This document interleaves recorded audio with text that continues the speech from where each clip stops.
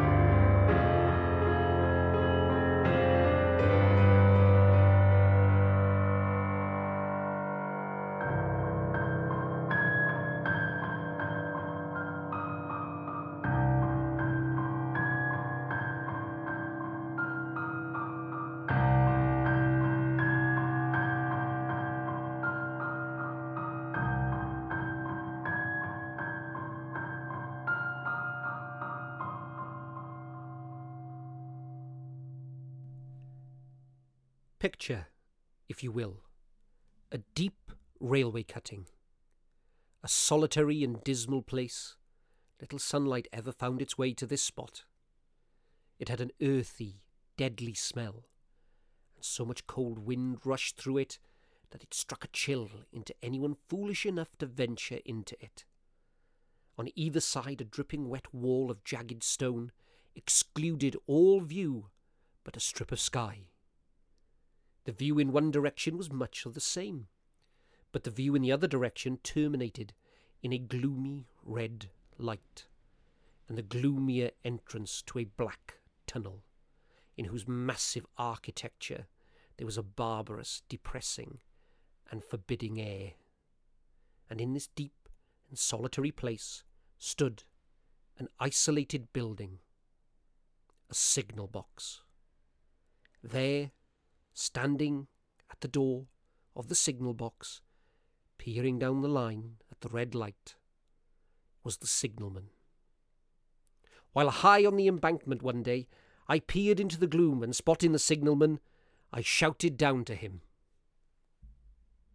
"Hello! Below there! Hello, below!" "Who's there?" "Hello! Below there! Hello, below!" "What do you want?" "Is there any path by which I can come down and speak to you?" "Over there. Couple of 100 yards down the line." "Oh, thank you. I see it." I walked along the bank until I came to a rough zigzag that led down to the line. The signalman's eyes were fixed on the red light at the entrance to the tunnel, and then onto me. "Are you in charge of the red light?" "Don't you know who I am?" You look at me as if you had a dread of me." I thought I had seen you before. Where? There. At the red light? Yes. Oh, my good fellow, what should I do there? However, be that as it may, I never was there. Must have been someone else then. You'd better come in. He took me into the signal box, where there was a fire, a desk for an official book, a telegraphic instrument with its dial, face and needles, and a little bell. What made you cry, hello below there just now? Oh, heavens knows, I cried something to that effect. Not to that effect, sir. Those were the very words. I know them well. Yes, those were the very words. I said them, no doubt, because I saw you below. For no other reason. What other reason could I possibly have? You had no feeling that they were conveyed to you in any supernatural way? No, of course not. I took you for someone else. That troubles me. What, that you made a mistake? No, the someone else troubles me. I thought you were he. Who is it? I don't know. He looks like me? I don't know. I never saw his face. His left arm is across his face and his right arm is waved, violently waved. One moonlit night, I was sitting here when I heard a voice cry, "Hello, below there." I started up. I looked from that door and saw someone standing by the red light near the tunnel, waving as I just now showed you. The voice seemed hoarse with shouting, and it cried out, "Look out! Look out! Hello! Below there!" I caught up my lamp, turned it on red, and ran towards the figure, calling, "What's wrong? What has happened?" It stood just outside the blackness of the tunnel. I ran right towards it. When I got there, it was gone. Into the tunnel? No. I ran on into the tunnel, 500 yards, and saw no one. I ran out again, faster than I had run in. I ran back here. I telegraphed both ways. An alarm has been given. Is anything wrong? The answer came back both ways. All well. Perhaps you were tired. One sees things in the gloom. That's not all. Within 6 hours after the appearance, there was a terrible accident on this line. Many were killed. This was just a year ago. 6 or 7 months later, as the day was breaking, I looked towards the red light and saw the spectre again. Did it cry out? It was silent and still, with both hands before its face, much as you see stone carvings of weeping mourner in a graveyard. Did you go up to it? No. I came in and sat down. Partly to collect my thoughts and partly because it had turned me faint. When I went to the door again, daylight was above me and the ghost was gone. But nothing followed. Nothing came of this.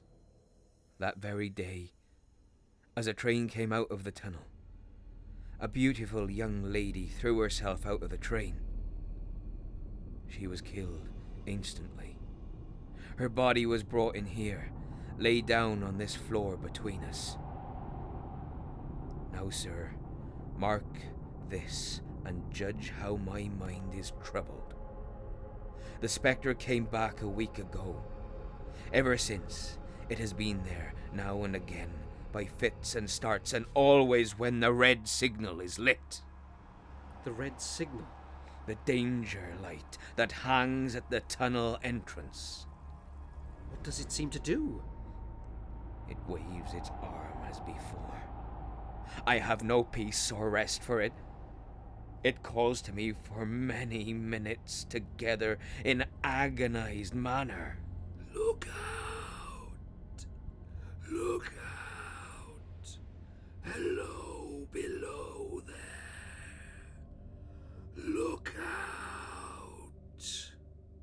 It stands waving to me. It even rings the telegraph bell. Did it ring the bell just now before I arrived and you went to the door? Twice. And did the spectre seem to be there when you looked out? It was there. Both times? Sir, what troubles me so dreadfully is the question, what does the spectre mean? I don't understand. What is it warning against? What is the danger? Where is the danger? What can I do? If I telegraph danger on either side of me, or on both, I can give no reason for it.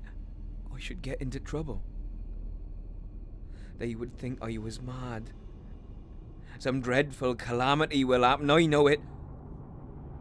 Why does it not tell me how it can be averted? If I can't do anything, why does it warn me?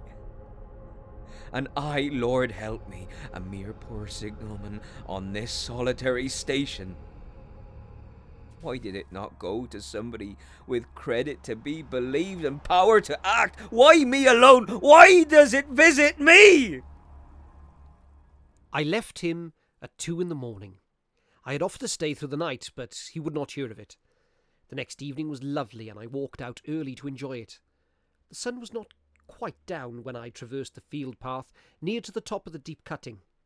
I stepped to the brink and looked down. I saw a group of men gathered around a tarpaulin, which had been laid out on the ground.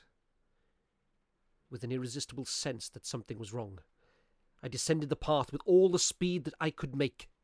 What is the matter? Signalman killed this morning, sir. Not the man belonging to that box. Yes, sir. Not the man I know. You'll recognise him. If you knew him. For his face is quite composed. How did this happen? It was cut down by my engine, sir. A man in England knew his work better. But somehow, it was not clear of the outer rail. It was just at the break of day. We were coming round the curve in the tunnel, sir. I saw him at the end, like as if I saw him down a telescope. There was no time to check speed, and I knew him to be very careful. As he didn't seem to take heed of the whistle, I shut it off when we were running down upon him. I called to him loud as I could call. What did you say? Look out. Look out, hello. Below there, look out. It was dreadful, sir. I never left off calling him. I put this arm before my eyes not to see, and I waved this arm to my last. But it was no use.